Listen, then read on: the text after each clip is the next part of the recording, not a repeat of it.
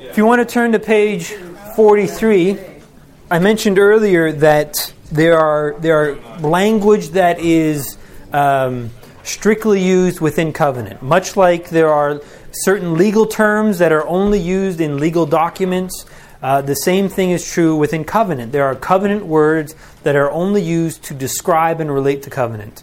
We looked at one of those words last week when we looked at the word pakesh, to cross, to covenant cross, a threshold to enter into a covenant with. Another one that we want to look at tonight is this word hesed.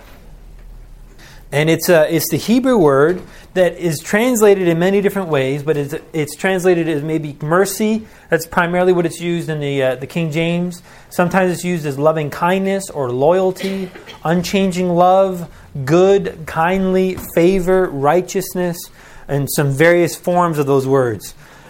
Hesed is really a difficult word to translate, and that's why there are so many words for it. But the reality is it's a covenant word. Whenever it is used used speaking of covenant. And so depending on your translation, if loving kindness is the one that's used often in the New American Standard as well as the King James, or the King James often uses mercy as well. But whenever you're reading your Bible in the Old Testament, if you come across this word, chances are it's this hesed. And if you have, some Bible tools, you can look it up. But when you see this, them referring to the loving kindness, they're referring to this covenant love. And it, in many ways, speaks to the nature of the covenant that we have with God. Because it speaks to the nature that He has and why He entered into covenant. So, as a simple example, think about David. When David sinned against Bathsheba and then Uriah, what two sins did he commit there? Adultery and murder. And what did we say earlier tonight were the sacrifices for those two sins? There were none. There was no sacrifice. There was a penalty, death, but no sacrifices were permitted. And David knows that. Look what he says in Psalm 51. This is his psalm of repentance. And in verse 16 he says, "For you do not delight in sacrifice, otherwise I would give it. You are not pleased with burnt offering." This psalm was written as a result of his sins. And he says, if there was a sacrifice, I would have given it. But there's none. There is no sacrifice. Under the old covenant, David's a dead man. There's just no ifs, ands, or buts. So watch what David does. What he did at the beginning of the psalm, he says, "Be gracious to me, O God, according to your loving kindness." Hesed. David appeals to the covenant that he has with God. So he knows under the old covenant he's a dead man, but he has another covenant with God where God says He will protect him and put him and his line on His throne, and keep him on the throne. And so he says, I'm appealing to that covenant. Will you show me mercy? Will you show me loving kindness, this covenant love, according to the greatness of your compassion, and blot out my transgressions? So when you see this word, loving kindness, over and over again, it shows up many times in the Old Testament. It's this covenant word. And that's the nature of covenant. And it expresses, I think, why God entered into covenant in the first place. He's God. He didn't have to enter into covenant with you and I. But because of Hesed, because of His loving kindness, God, who had all the power, chose to enter into covenant with man who had none. Remember we said last week about how if there was a powerful tribe and a weaker tribe, very rarely would the powerful and the weaker go into covenant. Because then they'd have to share everything. Instead, the powerful would do what? Just take over. Just, win it. Just, defeat them. And then they got everything within that tribe, but they don't have to share it with them. Well, that's the case with God. God is all powerful. We're all not. But He chooses, because of His hesed, because of His loving kindness, to enter into covenant with you and I. Now, I want to take a look at this new covenant, this nature of the new covenant, but I want you to start with understanding first that the new covenant really isn't so new after all. In fact, the new covenant is older than the old covenant. It precedes it. let's take a look at the story in Genesis. Genesis 15 in particular. This is where Abraham decides to, or God comes up to Abraham, and in this point, in chapter 15, God's already promised him an heir. And Abraham thought he was going to be Lot, and so, his nephew was going to be the heir, and then that didn't work out. So then he adopted Eliezer, who is a slave born into his house, because God had told him earlier that it's going to be someone born of your house. So Abraham, trying to help out God, picked Eliezer to be his heir. And then God shows up and says, it's not going to be Eliezer. It's going to be someone born of your own loins. It's going to be an actual son that's going to be your heir. Well, Abraham at this point is about 80, 85 years old, somewhere in there. And, Sarah is 70, 75 years old. Neither of them has ever had a kid. So what's he thinking? This ain't going to happen, God. I don't know what you're smoking, but this ain't going to happen. I can't see it happening. And so what he does is he asks God, how can I know? Here's the story where God takes Abraham outside. He says, look up at the stars. Look at the sky. Count the number of stars. Your descendants will outnumber them. Really, God? I've got no kids? Really? I'm going to have descendants that outnumber the stars? Are you talking about, the big stars or, the purple ones? Really? How can I know? And so God chooses to enter into covenant with Abraham. Now, why did he do that? Was it to bind himself so that he would never break his promise to Abraham? Is it to say, well, okay, I'm in covenant, now I'm definitely going to do it? Was that why? No. Because God will never lie. He didn't have to go into covenant. He was going to do it anyways. So who is that covenant really for? For Abraham. It was to give Abraham confidence. It was to bolster his faith. It was to give him the knowledge, I'm in covenant. And God will never break covenant. So I'm okay. I may be old. Sarah may be old too. But we're going to have a child. And so he could have that faith that God was going to do it. So God chose to enter into covenant. And so you can see now what we're going to look at is some of the rituals and rites that they enter into. And what he does in verse 12, before verse 12, he got Abraham to take some animals and to split the animals in half and create a pathway of blood. Which for everybody but Jim and Chris says, ooh. But really, again, this is something that Abraham understood. This was a blood covenant that he was going into with God. And so he's all excited. This is the strongest covenant. So he knew it was happening. We're going to cut the animals, sacrifice them. There's going to be blood. We're going to walk this path together. And I'm going to be in covenant with God. And so he does it. He takes the animals, cuts them in two, puts them in place. And he's all ready. Here I am, God, let's go. And then verse 12. Now when the sun was going down, a deep sleep fell upon Abram. And behold, terror and great darkness fell upon him. He's all ready to go. Biggest day in his life. About to walk the aisle with God. And he falls asleep. He's caught napping. Why? He's 80. When I'm 80, I'll be napping too. Is that why? No. He had another good 60 years in him, so that wasn't it. Who do you think caused the deep sleep? God did. God caused him to fall asleep. And then in verse 17, after he says some things to what's going to happen to the generations after Abraham, how they're going to go to Egypt and suffer, but then they're going to come forth after 4 generations. In verse 17 it says, and it came about when the sun had set, and it was very dark, behold, there appeared a smoking oven and a flaming torch, which passed between these pieces. So instead of God and Abraham walking this path, all of a sudden a smoking oven and a flaming torch show up and they walk the path. And I believe the smoking oven is God, the all-consuming fire, and the torch is Jesus, the light of the world. And so God and Jesus walked the path. Now here's so incredible. Here's what I want you to see.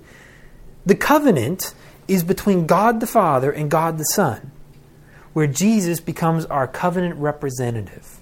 He becomes our ambassador. He's the mediator. And the covenant is between God and the Son, And that because we're in Christ, everything that's true of Christ, what happens to Christ because of the covenant, is shared with you and I. And what that means is the terms of living up to what's required in the covenant is up to Jesus. And because we're in Him, we benefit from it. See, look what Paul says. This is really Paul's commentary on Genesis 15. And really, when I say Paul, it's the Holy Spirit in Paul. Look what he says in Galatians 3. He says, "Brethren, I speak in terms of human relations, even though it is only a man's covenant. Yet when it's been ratified, no one sets it aside or adds conditions to it." Meaning, if you go into a covenant, so recently I bought a house and I've entered into a covenant with the builder. And, when the day comes and, we buy the house and I, sign over that final check, they can't turn around and say, we were thinking of renting out the garage. Can we do that? Can we rent out the garage? We just want to put some tools in there so our workmen don't have to, travel far. Can we do that? What am I going to say? No. We've got an agreement. You can't break the agreement. That's set in stone. And so what Paul's saying, you can't change the agreement after it's been ratified. So in verse 16, now the promises, and the promises is really the covenant terms. That's really what that means. The promises were spoken to Abraham and to his seed. He does not say, and to seeds, as referring to many, but rather to one, and to your seed, that is Christ. So the Abrahamic covenant is really the new covenant that appeared 400 years before the Mosaic covenant, or also known as the Old Covenant. And so what Paul is saying is, what I'm saying is this, that the Mosaic covenant, the law, which came 430 years later, does not invalidate a covenant previously ratified by God so as to nullify the promise. So the new covenant is actually older. It was the covenant that God made to Abraham and to the seed, to Jesus. And so God and Jesus walked that path and they entered into covenant where He became our representative. And all the blessings are then shared to everyone that He represents. Am I making sense? So one covenant can't nullify another one, so it doesn't, and you can't have a covenant that would contradict another one. No. Right? Yeah, so the old covenant didn't invalidate the new covenant, and meaning that the new covenant had a direct purpose. This was what's going to save us. This was the one that counts. This old covenant, the Mosaic covenant, had another purpose, and it never was meant to save us. It had another purpose, what we saw earlier, which was, yes, to make them a people, to minister to the world around them, but really to show them the need for Christ, the need for this new covenant. So God, because of His loving kindness, has said, He chose to enter into covenant with our representative, Jesus Christ. That's why it was important that Jesus came as a man. He could then represent and be the mediator for man. Therefore, everyone in Christ becomes full partakers of this new covenant. And you and I, we entered into Christ because of our faith. John 3:16, for God so loved the world that whoever believes into, that's literally the word, whoever believes into Christ shall not perish but have eternal life. And so as a result of our faith, God has transplanted us into Christ, and we are now partakers of everything in this covenant. The responsibility of upholding the terms of the covenant belongs to God and Jesus, because they're the ones that made the covenant. So God is faithful to His end to save and protect us, and Jesus is faithful in His end to be obedient in order that we could be made righteous. So Romans 5:19 says, by the obedience of the one, Jesus Christ, the many were made righteous. So our part then is simply to believe and depend upon Him, depend upon them to fulfill both sides of the covenant. You see how He's got it all covered? He's saying, I'm not, going to trust you with any of this because you won't do it. You won't make it. So I'm going to cover it from both sides. Will you now trust me to do that? Will you put your faith in me? And because He is faithful, He will never fail the covenant. Are you starting to see how safe the covenant is? Well, let me illustrate this covenant to you with the story of Mephibosheth. And I have been practicing that word for months. Mephibosheth. Melchizedek is so much easier for me. But Mephibosheth is one of the most spectacular stories of the Old Testament, I think, because of what it pictures. How many people have heard the story of Mephibosheth before? It blows my mind. I love this story. Mephibosheth was the son of Jonathan, who was the son of Saul. But to understand the story, we got to go back to even before Mephibosheth is even born, probably about 10 years before he's born. And this story really spans 2 books. It starts in 1 Samuel and it comes to its conclusion in 2 Samuel. But in 1 Samuel, we see a covenant that is made between David and Jonathan. So these two, they've already entered into covenant. In fact, earlier on in covenant, you saw what they did. They made an exchange of robes, an exchange of weapons. So we saw that rite, that ritual, that what belongs to me belongs to you. Who's your enemy is my enemy. Your strength is my strength. So they've already entered into a form of covenant. Well, now David said, you know what? I think Saul's out to kill me. And Jonathan says, no, he can't be. He goes, well, I think he is. Well, what gave you that idea? Probably the spear he threw at me the other day. Well, you got a few spears at you, you might think someone's out to get you. So he's thinking Saul's out to get me and get him. And John says, no. Well, let me give it a test. You go and hide out for a while, and we'll see how my dad responds. Sure enough, they discover it's not good. And Saul's, furious that David's not there because he wanted to kill him. And Jonathan knows what's going to happen. But Jonathan also knows that David is going to be the king. And here's what's remarkable. Jonathan is the crown prince. Jonathan is the next in line.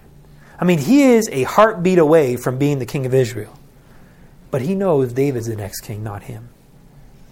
And he loves David. And so he chooses to enter into a covenant with David. And I don't know if this is the last time they ever saw each other. It might well have been, because the next 10, 15 years, David's on the lam. He's running. But they enter into covenant here. And Jonathan had nothing to gain. Everything to lose. But he goes, I want to enter into covenant with you. And so he says this, you shall not cut off your loving kindness, your hesed, from my house forever, not even when the Lord cuts off every one of the enemies of David from the face of the earth. This is what Jonathan says.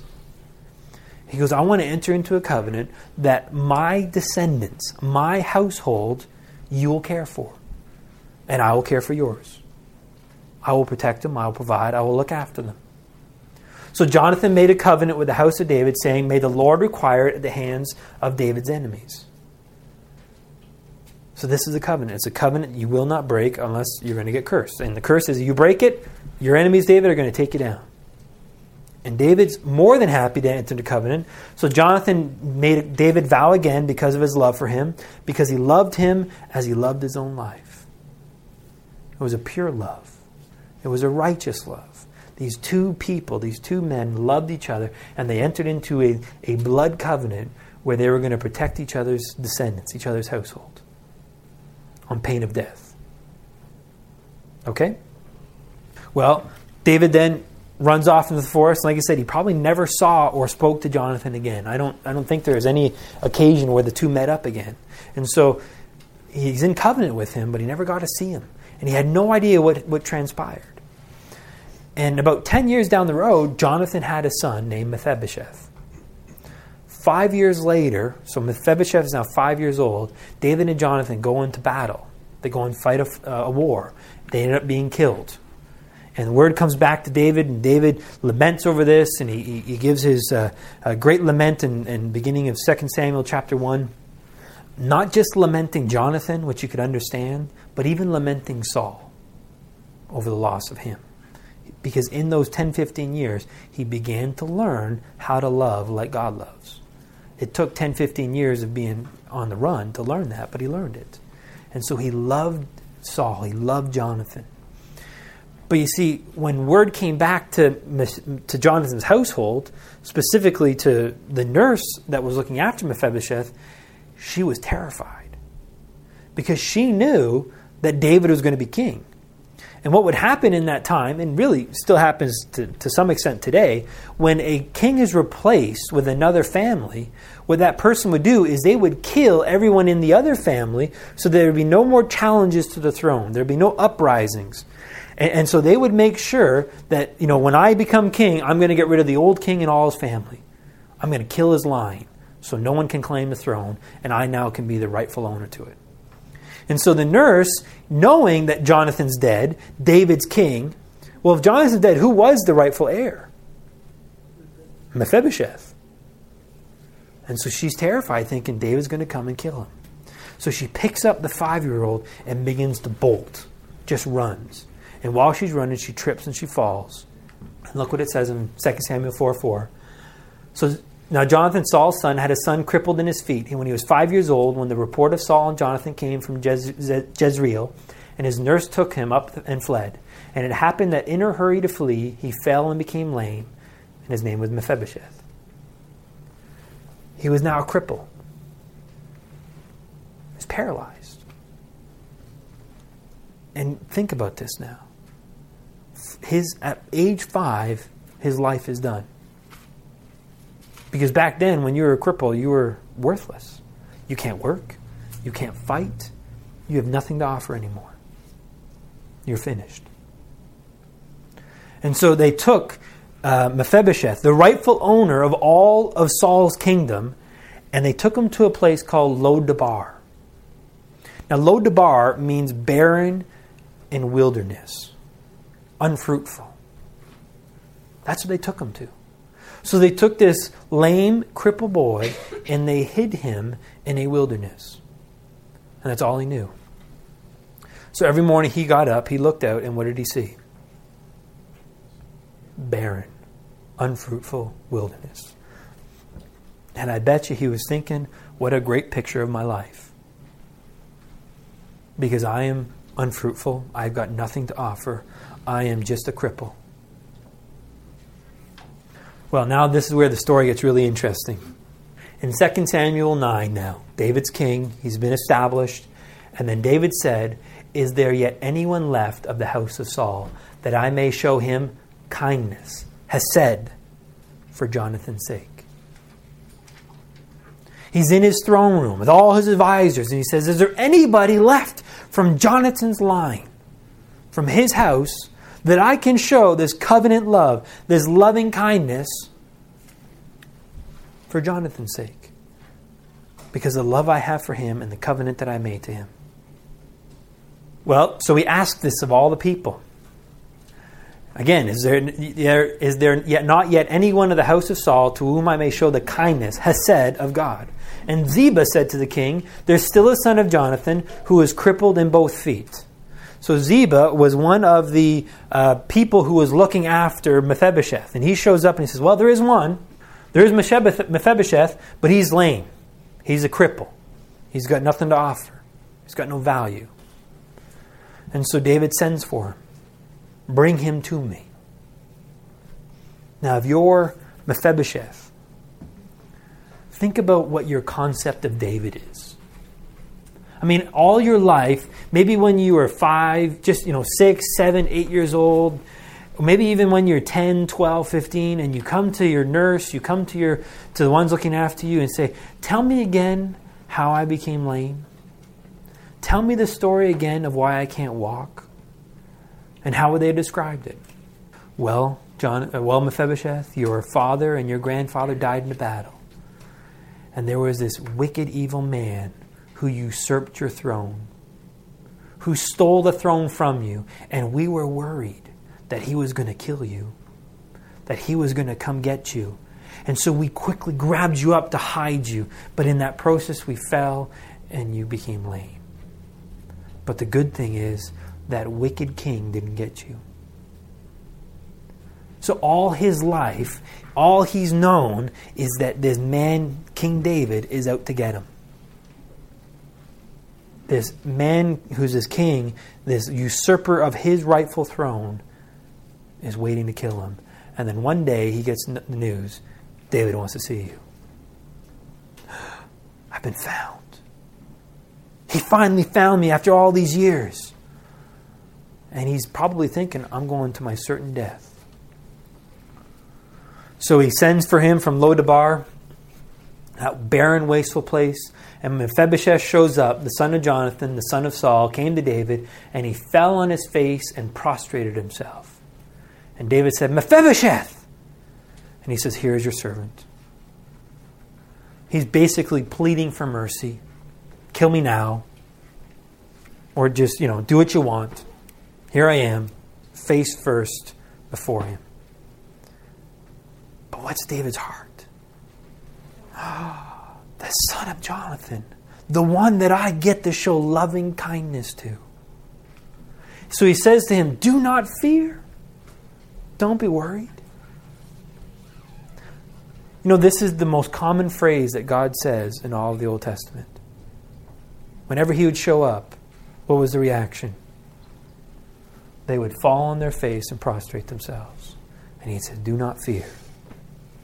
Here's David. Do not fear, for I will surely show kindness to you for the sake of your father Jonathan. Because of the covenant, I will show you Hesed and restore you all the land of your grandfather Saul, and you shall eat at my table regularly. You know what he did right there? He says, now you're my son. I've adopted you into my family. You eat at my table now. You're not my servant.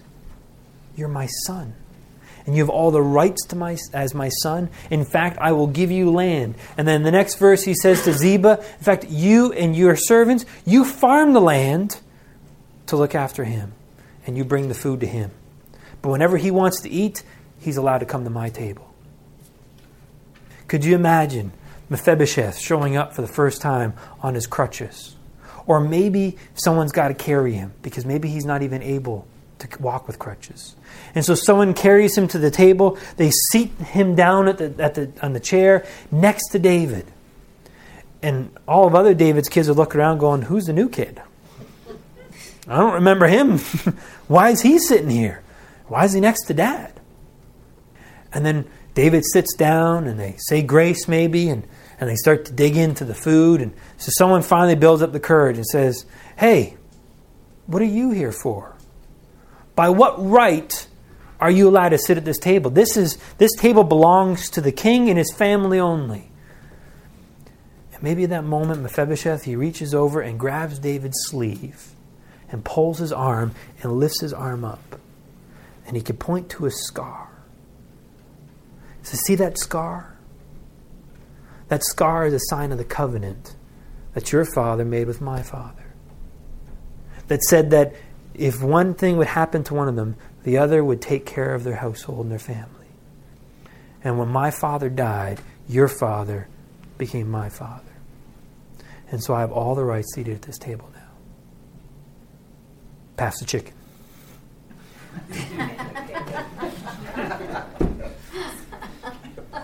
And they would have done that. I don't know if they would have said pass the chicken, but pass the matzah. But he had every right to sit at the table, and he could do it all the time, anytime he wanted.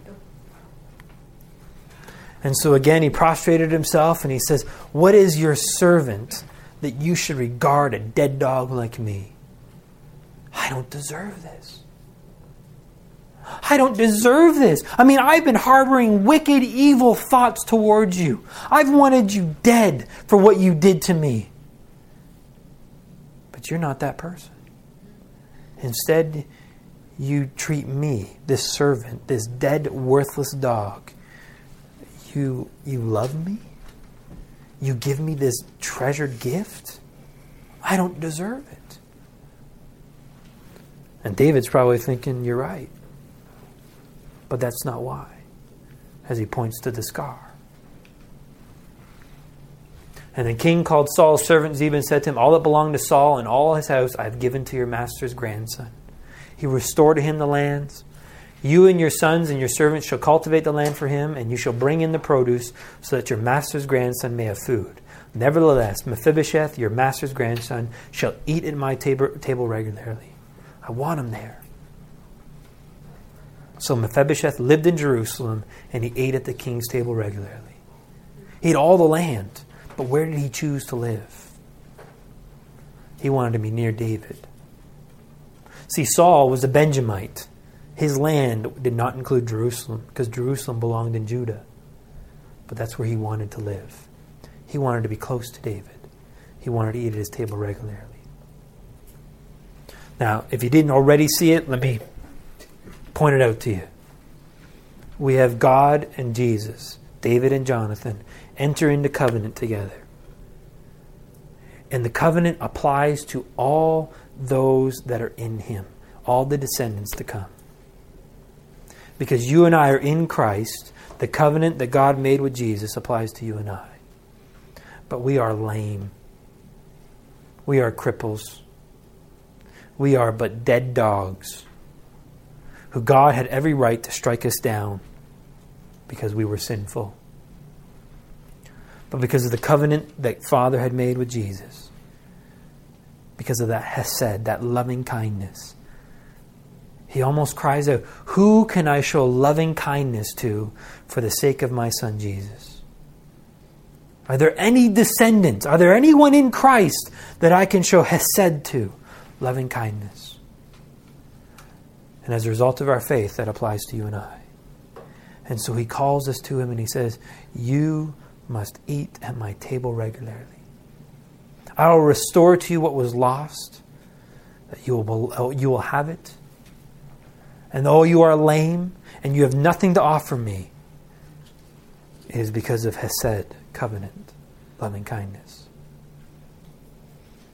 And I find it interesting for all the scars that Jesus would have had, all the wounds that he had on his journey to the cross, the back, his face, his legs, it was so marred with all the lashings and whipping and the beating and the spitting. Of all the wounds were healed on Resurrection Day, except the scars in his wrists. He chose to keep them. The sign of the covenant, the reminder of the hesed, that he could show loving kindness to you and I. That's what's available to us. That's the picture that God has given to you and I. That the same love that David had for Mephibosheth, Father has for you and I, because of the covenant with Jesus. This message was recorded by Crossways to Life. It is the desire of Crossways to Life to know Jesus deeper and disciple Christians to experience life in Him through the message of the cross. For more information about our ministry, upcoming courses and events, or how to contact us, please visit our website at www.crosswaystolife.org.